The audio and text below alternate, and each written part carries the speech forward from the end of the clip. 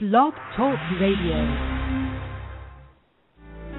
I still can. I'll try to help my loved ones understand how memories can fly like grains of sand, and that I'll remember them while I still can.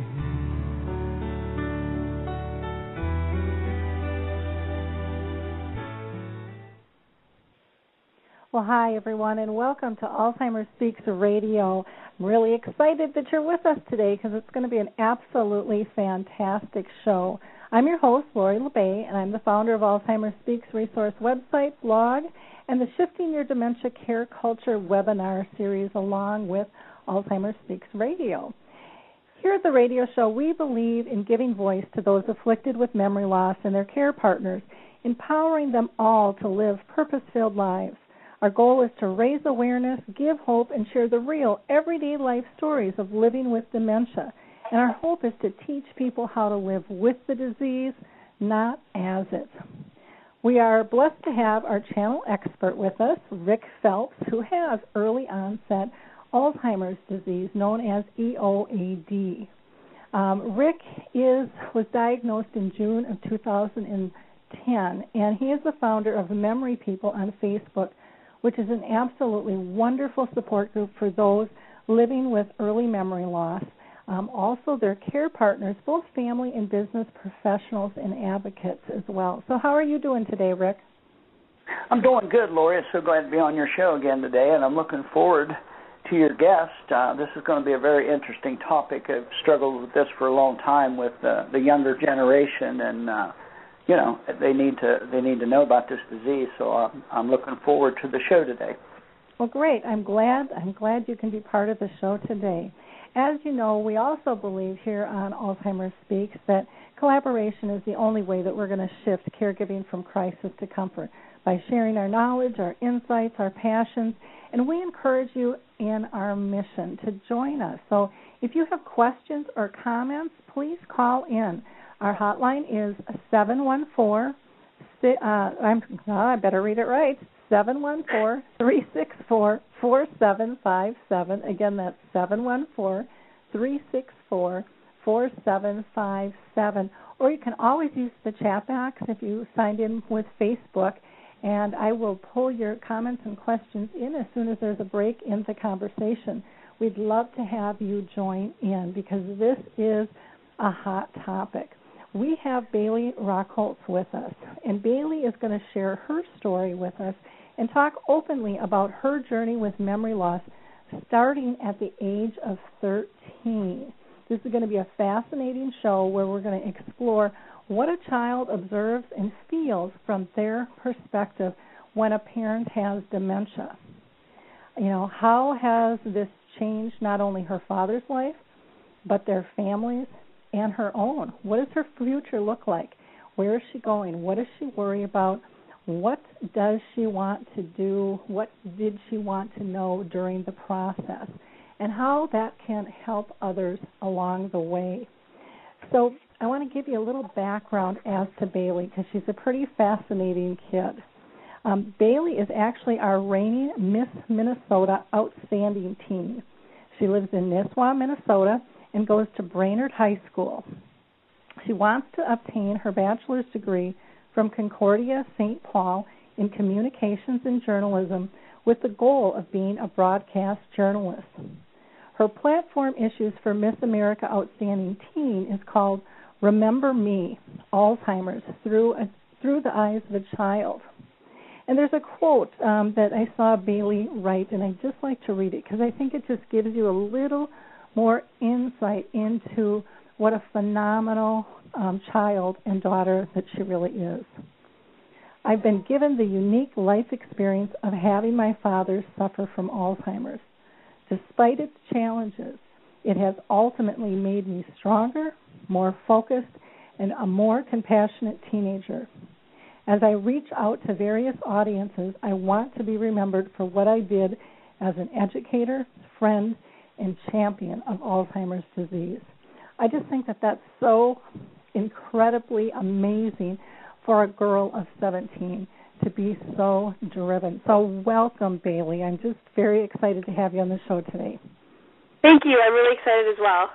Well, good. I would like to start out with you telling us just a little bit about your family. What was life like before Alzheimer's? And do you have siblings, or are you an only child? If you can just give us a little background there, that would be very helpful. Sure. Well, I'm an only child, and I always grew up with just my parents, and we were a really strong family. And my father was diagnosed in 2009 with early onset Alzheimer's, and probably 5 years before he was diagnosed, we really started noticing signs that he was forgetting words and doing kind of weird things. So my mom kind of broached the subject to him about maybe going in to get an Alzheimer's test, and at first he was really hesitant to do it, but eventually he accepted the fact that he needed to go in and have this test. And I guess it was really hard at first to really come to terms with the disease and know that in an essence I'm losing my father. So that has been really hard, but I feel like our family has just grown from this, and our relationships have grown as well. Well, that's neat. Now, did you notice signs before your dad went to the doctor? Were you picking up on things? I was. I noticed the mood swings. That was the huge thing. My dad was always really happy and really fun and really funny to be around, and all of a sudden he just got really angry, and I didn't know what was going on, so I really retreated from him, and I really lost my relationship with him for a long time, and it got to the point where I couldn't be in the same room with him because I really just didn't know what was going on, and we fought all the time, and I had no patience. But now that he has been diagnosed, I've learned to have patience with him, and I've learned to cherish the relationship that I have. Oh, that's neat. Now, when you were noticing things, was it being talked about as a family? Because a lot of times as parents, we try to protect our kids, and the kids see things and feel things and changes in a family dynamics, and that's really common when there's a chronic illness or when there's a divorce or separation. Parents try to kind of, do things behind closed doors in terms of figuring out what the issue is before they, announce it to the kids. And so, did that happen in your household, or was everybody just kind of not sure what was going on? What was the process like for you? Right. Well, it really was not talked about at all, and I think I didn't even know what Alzheimer's was truly until we got the diagnosis and my mom told me about it. So it really was not talked about. It wasn't brought up. And actually, after he was diagnosed, my mom and I kept it a secret from our family for a long time, from our extended family, because it was just something that scared us, and we just didn't know how to react and how to accept it. And how did your dad react to the diagnosis? He was the same way. He was very pulled back. He didn't want anybody to know. He denied it for a long time, but I think once I started talking about it and once I made it my platform for my pageants that I've been doing, I think he really opened up and started accepting it.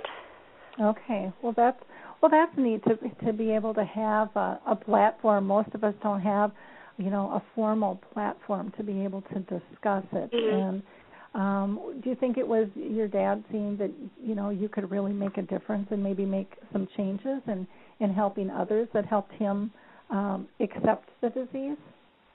Yeah, absolutely. I think in the early stages he realized that, but I think now he's just he's gotten to the point where he just doesn't really realize that, and I think he's starting to get more agitated and more angry. Okay. And for you and your mom, what has the process been like there? Can you share with us maybe some of the feelings that you've had? And I don't want you necessarily talking for your mom, but as a daughter, what did you see? Because I would imagine you had to have seen some significant changes, just stress-wise with your mom and the family structure.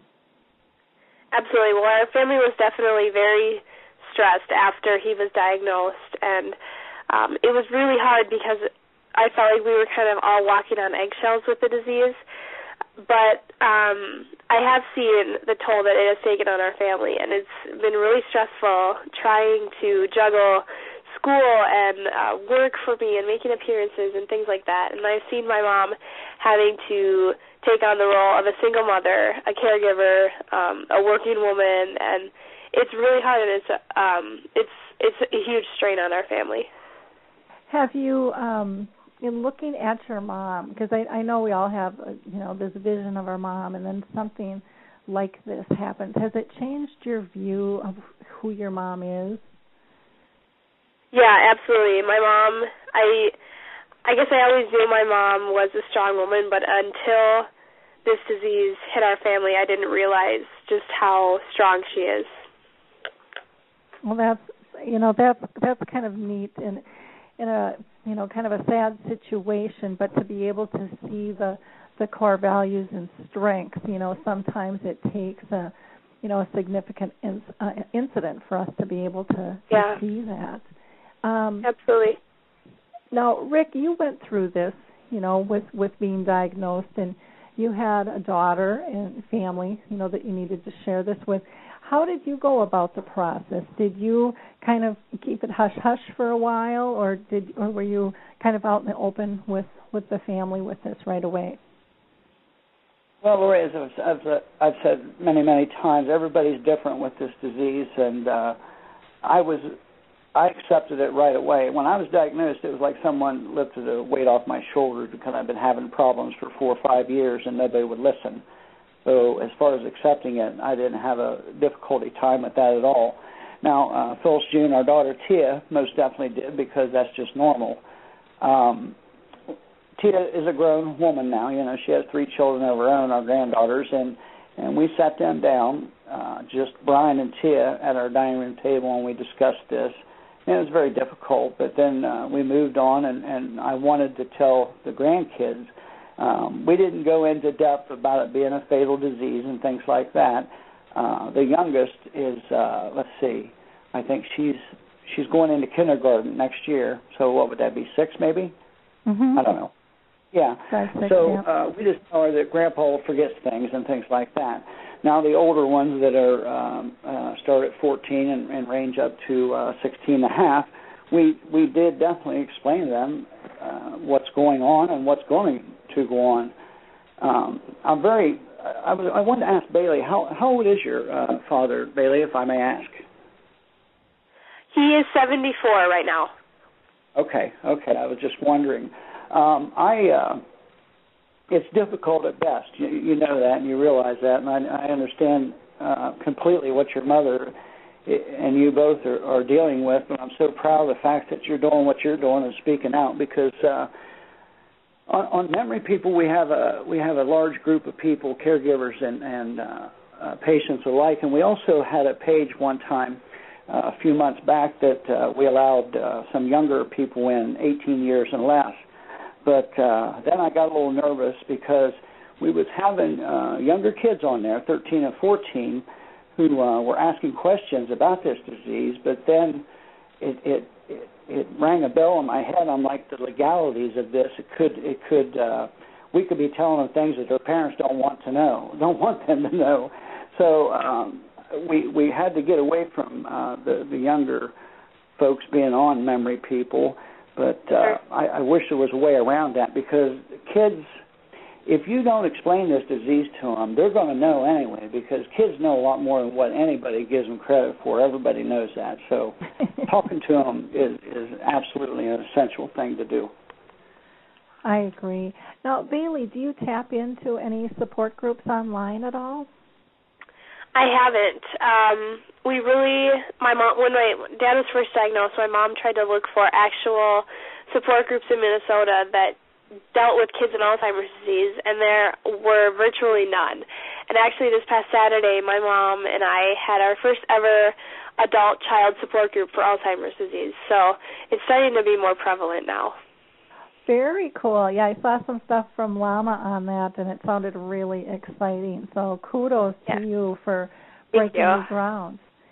And, it takes all of us to come up with the ideas, because we're all coming from different perspectives, but we're not alone. There's a zillion people out there like us that need information. And so there's no right or wrong way to necessarily spread the word. I know that Chris Wynn has a support group on Facebook for kids, because he was he wasn't a teenager, but he was a child himself, struggling with his dad's disease. And so he started, sharing stories and stuff. So if people want to look up Chris Wynn, and that's CRIS, and then Wynn is WYNN on Facebook, you could go ahead and connect with him. And he's done like a little documentary about life with his dad and so forth on there as well. So whatever resources we can find for people, that would be great. Yeah. Can you tell me, did you share with your friends right away, Bailey, or maybe you even shared with them before the diagnosis, just the frustration? Because if you were, with like most teenagers, if you're pulling away and fighting with your parents, usually your peers know. Yeah. they're the ones that hold you up. Yeah. Well, actually, I really did not tell anybody what I was going through, and even after his diagnosis, like I said, we kept it secret for a couple of months just because my dad was not accepting of the disease. But I guess I saw that once I started telling my friends those few months after, I found that they really did not want to come over as much, and they just didn't want to be around him much, things like that. Mhm. That's got to be just sad for you. How did you cope with that? There's got to be like a zillion emotions bubbling up inside of you with all of this, and trying to be strong. I know my daughter would always try to be strong, and then sometimes I would catch her, like when she would get upset, if it was over my mom who's got the disease, or even if it was a family issue, or she was having a tough time in school or whatever it might be, she would put on this strong face, and then one day I realized what she did was she went in the bathroom and took a shower or a bath and cried while the water was running, so nobody would know. And but it was trying to be strong for everybody else, to not have anyone else worry that you're struggling. Did you do that? Did you kind of hide your feelings and emotions? Yeah, I would say in the beginning I really did, just because, again, we weren't telling anybody, and I just felt like I couldn't have anybody to talk to. But once I started telling people, and once I started speaking about it more, I feel like I've come to accept it more, and I've come to learn that I just need to be patient and just know that I'm losing my father and that there's nothing I can do about it. Well, and that acceptance actually can give you so much freedom, but it's not an easy place to get to. No, absolutely not. Yeah. And it's not something, I know people ask me all the time, how did you get there? You cope so well with it. And it's like, well, first of all, I've had 30 years to deal with this. This wasn't an overnight, boom, I took a pill and now I'm Sure. good with it. This was, and everybody, like Rick said, everybody is different. The person with dementia, all the family dynamics and friends. And then I think one of the big differences can be is who you end up surrounding yourself with.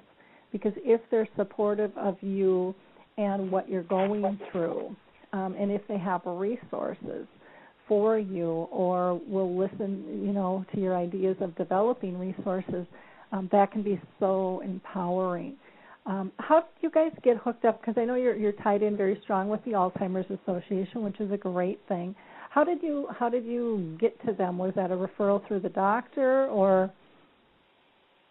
Yeah, well, actually, it was the doctor didn't give us any information about the Alzheimer's Association, and it was my mom, actually, that was, she just searched Alzheimer's on Google and found that there was an Alzheimer's Association right in Minnesota. So she called them and kind of got connected with them, and they got us connected with the Walk to End Alzheimer's, which is right here in my hometown, Brainerd. So that's kind of how we got really involved with the Alzheimer's Association and their services. And that's so sad that the doctor, that's not uncommon, of a doctor not giving out referrals to support people.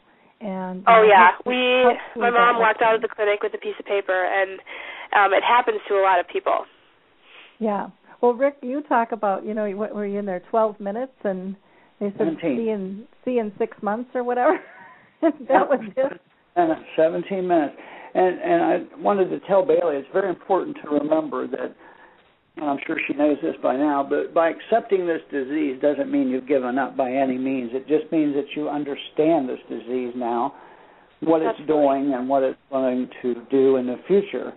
And I know when she said her dad's anger and lashing out and things like that, and it's very important to remember that it's not your dad doing that. It's the disease. I tell people that all the time. It's a brain disease. It's not memory loss. It's an actual disease of the brain. Mm-hmm. Now, sure. Bailey, did you see other signs besides the mood swings in your dad? Other things that were happening that made you think something was off kilter? Not really. It was mostly the mood swings. Okay. And then, and this is going to be a hard question, and if you don't want to answer it, you don't have to. But do you ever think about the future and, what about the day maybe your dad doesn't know who you are? Yeah, I definitely think about it, and I try to go over in my head how I'm going to react and what I'm going to feel like so that I can brace myself for that moment. But truly, I guess you can't ever prepare for that moment. Yep. And, I guess, for me, and I didn't realize this, but when I was 13, my aunt, who I was very, very close with, was in a nursing home. And when I was 13, on a beautiful, bright summer afternoon, I don't remember the date, but I will never forget the feeling of when she did not know who I was. And she knew everyone else but me. And I was the closest out of all of our family. Her and I just had a very special relationship. And I was so hurt and so crushed. I cried literally. Just crocodile tears for 2 weeks. I couldn't understand what I did wrong. And nobody had any information to console me. It was just, this is what happens when people get old. They get senile. Mm-hmm. And that was it. And I was supposed to walk away from it and let it go. And I couldn't because it was like a part of the core of me. And little did I know later, my mom would get the disease and I'd be on this journey and I would change careers and I would, be this advocate on steroids for the disease. But one of my, fears back then, and I remember saying this to myself, was I don't ever want anyone else to ever feel the way I feel in this moment. And the other thing that I want to say, and I'm not saying these things to scare and kind of impending doom, but what I have learned on my 30-year journey is they may not be able to state your name, but that doesn't mean they've forgotten you.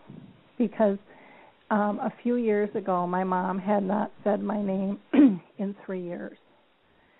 And I went to visit her in the nursing home and just, through this story, said a joke. And she was sleeping, and I made this kind of goofy statement, and she giggled and opened her eyes, and she said, "Oh, Lori, I don't think I should be wearing a bikini," because I made some comment about a bikini, and then she went back to sleep. And I again sat on the bed, and I bawled like a baby. I'm not kidding, for 2 hours, thinking I hadn't heard her say my name in 3 years. I never really knew if she knew who I was. And she confirmed for me in that moment that she knows me. She just can't always express it to me. And that gave me just such hope. And that's a moment in my life I will never, ever forget, of the precious little things that are so important. And I didn't even realize how much I missed hearing my name until she stated it. And so even if that moment comes, I just want to reassure you that they do know, because our connections are much deeper than a name, and we communicate on a lot of different levels. And I would, if there's anything I can give you, I would like to give you that hope and that thought to stay with you, because this is a tough journey, and there's a lot of emotions, that we work through on that. Now, I know the disease has changed your life a lot, and so why don't we talk about all of the cool things that you're doing? Why don't you tell us how it's changed your life, and then we can kind of get into your educational program and your platform and so forth. Sure. Well, Alzheimer's disease really had to make me mature a lot faster than a lot of my peers because I had more responsibility at home. So I really feel like I grew up a lot faster, and through that I've found that I'm able to speak about it, and it has been so great to be able to share this message throughout Minnesota. Well, that's good. Can you tell us about the educational program that you've started for children and teens, and what exactly is it, and how do you go about delivering it? Sure. Well, the education program kind of started that same year, 2009, when he was diagnosed that fall, and I started taking it into elementary schools, and I just kind of spoke to the kids about what Alzheimer's disease was. I told them my personal story and just kind of connect with them on that basis, and then I really open it up to questions for them because I really believe in the power of them learning from their questions rather than me sitting up there and telling them about what Alzheimer's disease is. And it has blossomed from elementary school students to both middle, high school, and college-age students. So it's any age group that is dealing with Alzheimer's disease. And I guess I didn't realize how many people are truly affected by Alzheimer's disease, especially children, until I started speaking about it. And I realized that I'm really not alone in this journey. It is amazing. I know when I go into the schools, and I would train on age sensitivity, and then I started talking about Alzheimer's as well, and I was shocked.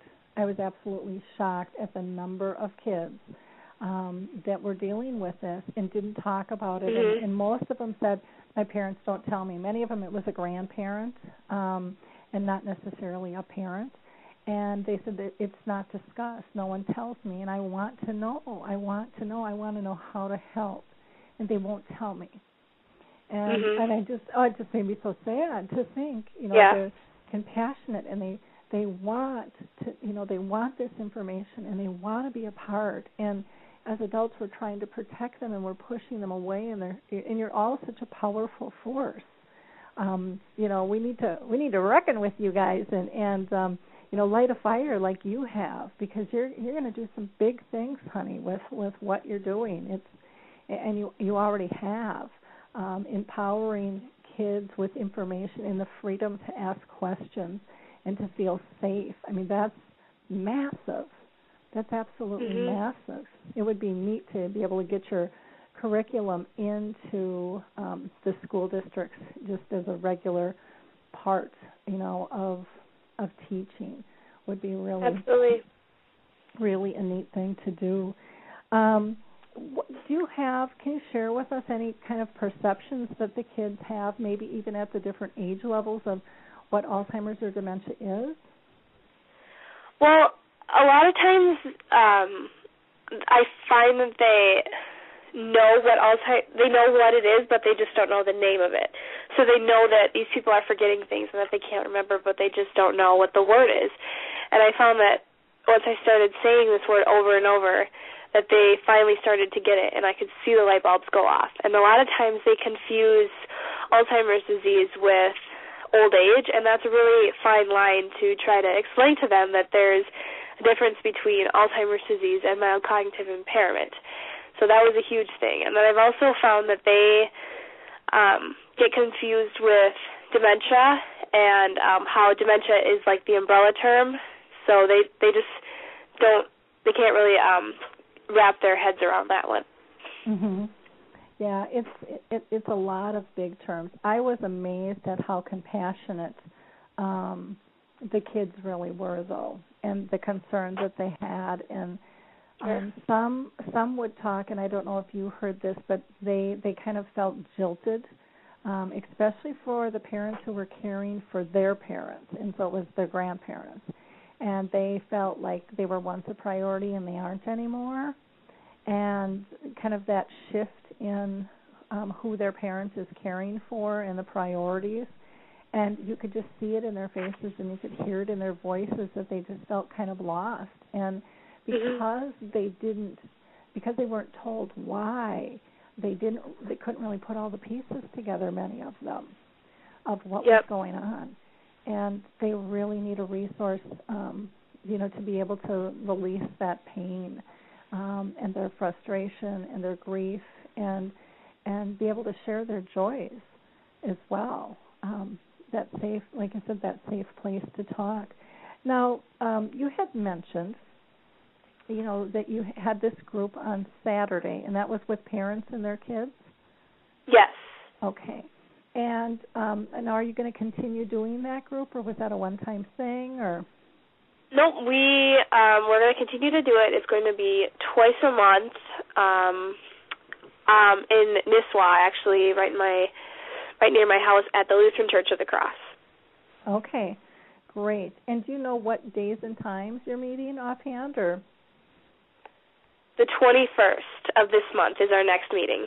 Okay, great. Yes. So if people have any questions and are up in the Nisswa, Minnesota area, you can either get a hold of myself or get a hold of Bailey, and sure. We'd be glad to direct you through that. Now, is that a group that is through the Alzheimer's Association, or is this something you're doing independently? Yes, it is through the Alzheimer's Association. My mom and I are trained facilitators, so we kind of have some guidelines to follow. Okay, great. Well, that's wonderful. It's always good to know. So they could also contact the Alzheimer's Association hotline then, I would imagine, to be able to find out about the group as well. Yes, I believe so. Okay. And then can you tell us about, your platform for your pageant experience and what you're doing with that, what you see coming in the future here from that? Sure. That same year that he was diagnosed, I competed in my first scholarship pageant, and it was Miss Minnesota's Outstanding Teen. And for this, it's the little sister program to the Miss America system. So you have to have a platform, which is a community service project that you're passionate about. So mine is Alzheimer's disease, and that's why I've been doing all this, because I really feel that it's important to have a strong platform. And I was actually just crowned Miss Minnesota's Outstanding Teen 2012 back in March, so it has been so great being able to travel the entire state of Minnesota promoting Alzheimer's disease and sharing my stories. And that is so neat. I mean, it's to have you in that position and to be able to spread the word to other young teens as well as their family members is huge, to be able to give voice to it in another fashion. Rick, is there anything you wanted to add? I've kind of been running on here. No, I'm just I'm very intrigued by your conversation. I would like to take a time to invite Bailey on to Memory People. Excuse me. We have an array of people, like I said, caregivers and patients alike and advocates, but she could bring a whole new light to this. I know there's many people on there, and we've had this discussion dozens of times about younger people and how to explain to them, and everybody's different. I know people on there that say they don't want to tell their kids about it, and they're not going to, and then other ones say, well, I did, and there's nothing wrong with that. So, it's kind of a personal thing, I would imagine, but she could certainly add to the education part of it as patients and caregivers alike on there from what she's doing. Yep, to be able to share from a child's angle, what it's like. It could be really powerful. If you've got the time to squeeze into your schedule, it might be something to check out. Yeah, absolutely. Now, Bailey, do you have more pageants? Is there another kind of segue to your pageantry? I wasn't in all that, so I don't really understand it all. So yeah, well, actually in August, I will go down and compete for Miss America's Outstanding Teen down in Florida. And for that, I'll be raising money for the Children's Miracle Network, which is a band of nonprofit children's hospitals. So I'll be able to promote both the Children's Miracle Network and my platform of Alzheimer's disease down at the National Pageant in Florida.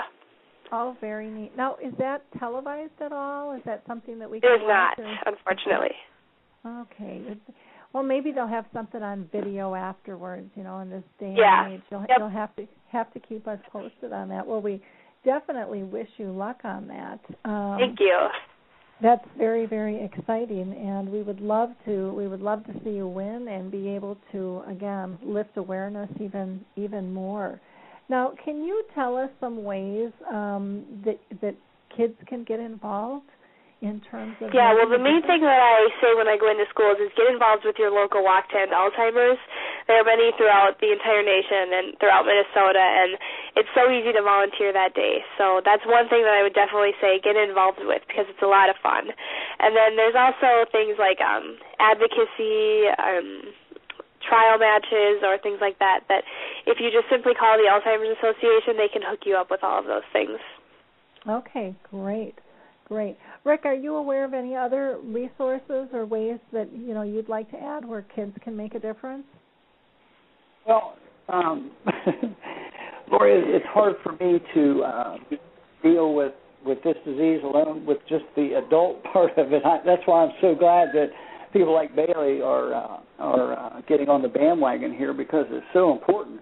They're our future, and they need to understand this disease, and knowledge is power, and I'm for it 100%. I can tell you this, I'm going to be contacting our local schools here midsummer to set up a program where I can go and speak, but we'll see how that goes and how that's taken here. Sometimes people are a little weary of doing that with children, because of the legalities, I mean, they don't want their kids being taught this or told about this without the parents' approval and things like that. Mhm.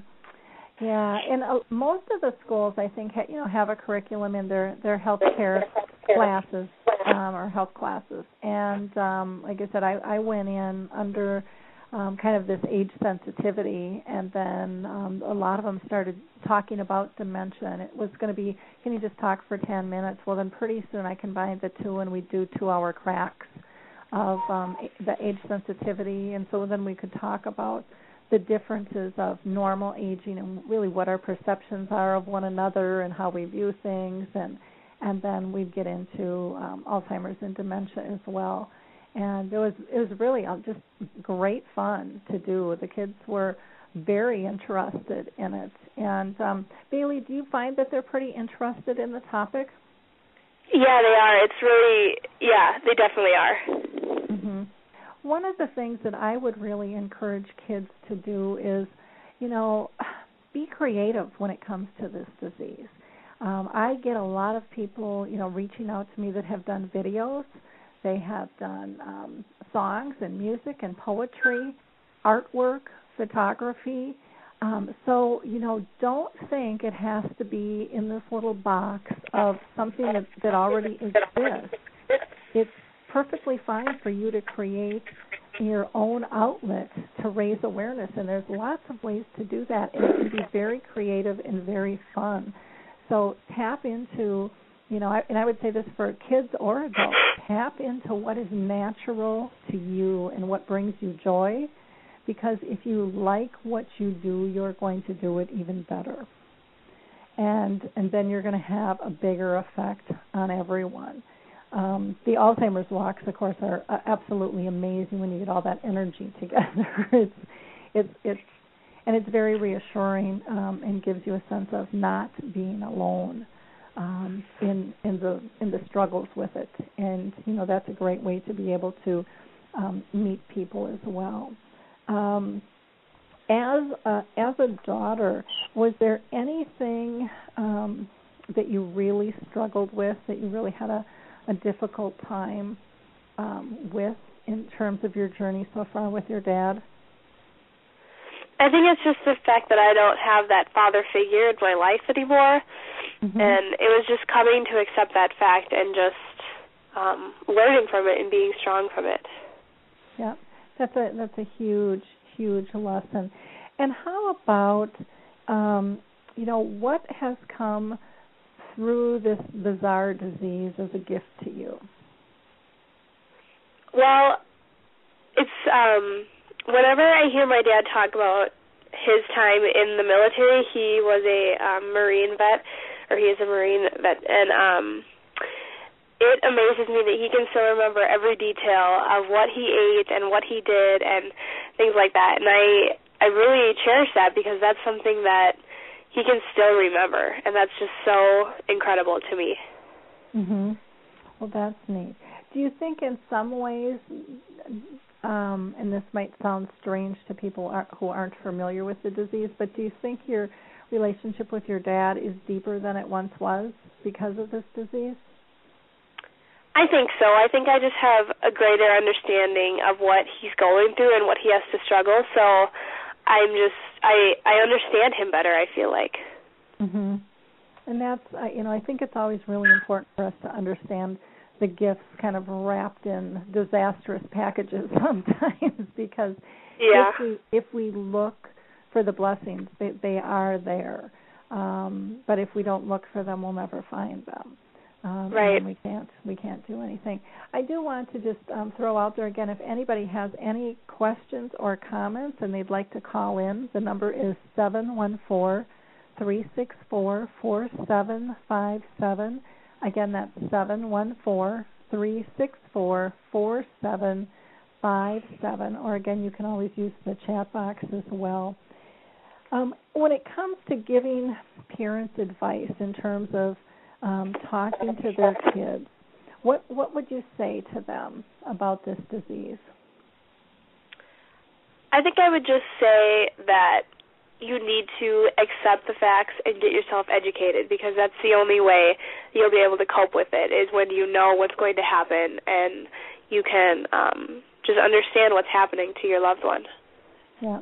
And once they can cope with it, then that will help their kids cope with it as well. Absolutely, because we feed off one another. So if we're seeing somebody all stressed out or angry, I mean, we pick that stuff up and we become that sometimes. And so as parents, I think sometimes we forget how much the kids really do know and feel and sense and how frustrating that can be for them when they're out of the loop with that.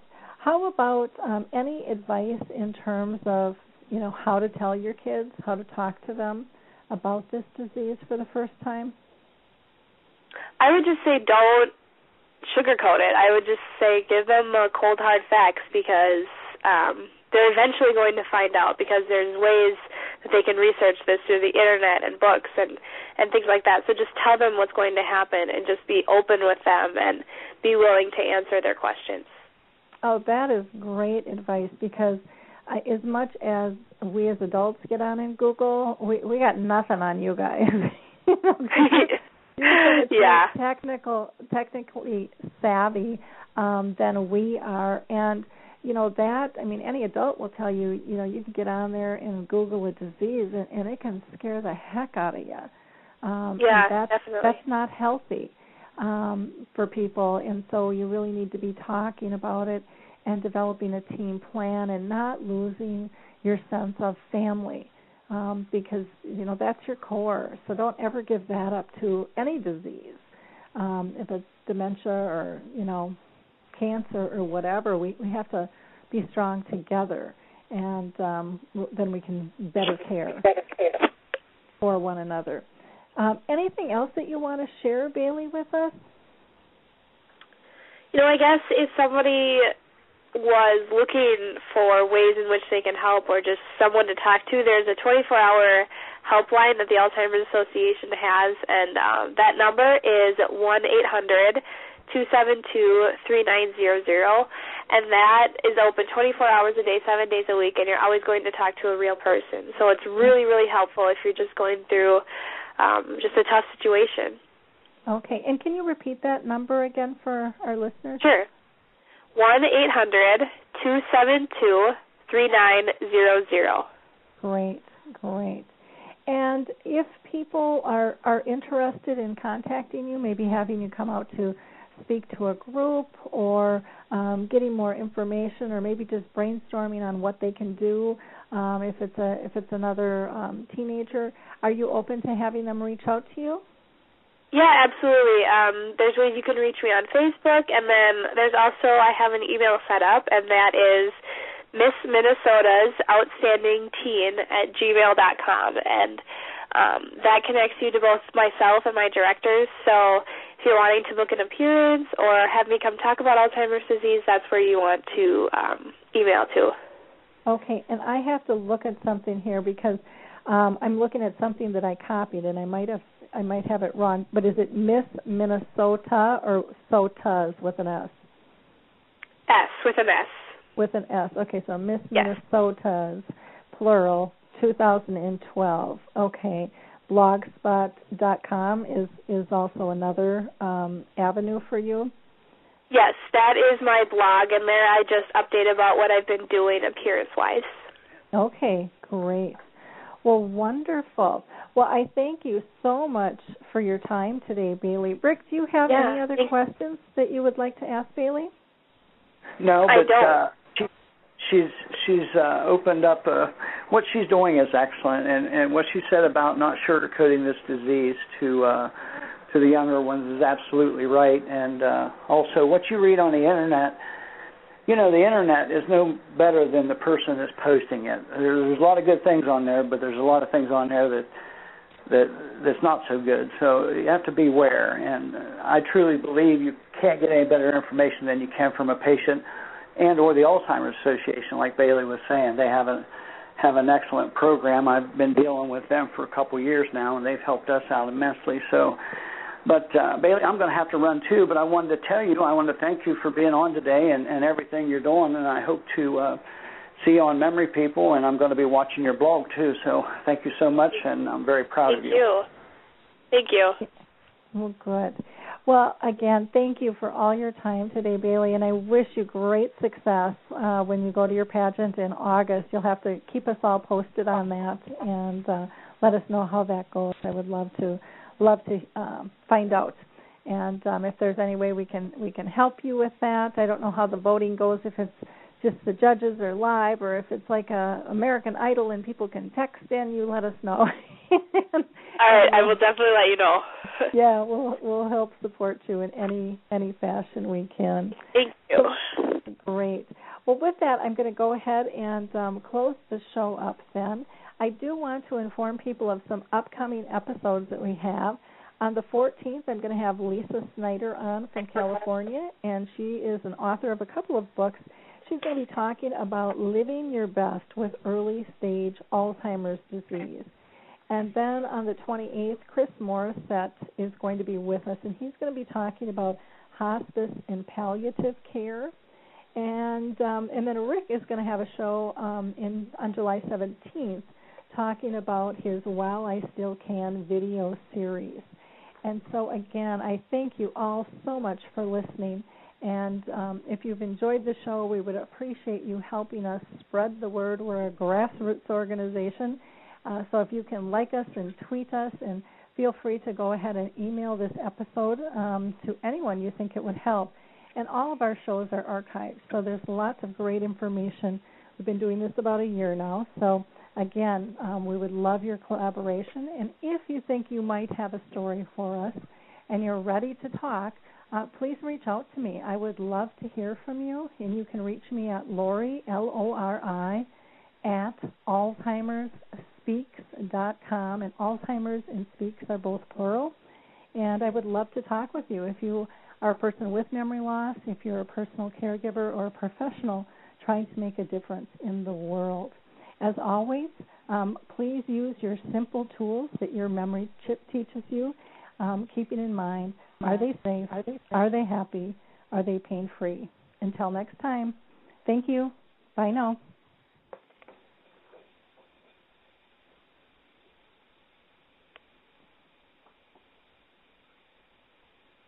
Are you there, Lori?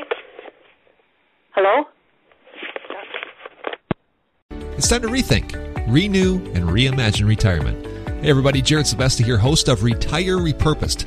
Now, this podcast is about the non-financial parts of retirement, which many times can be even more challenging than the financial.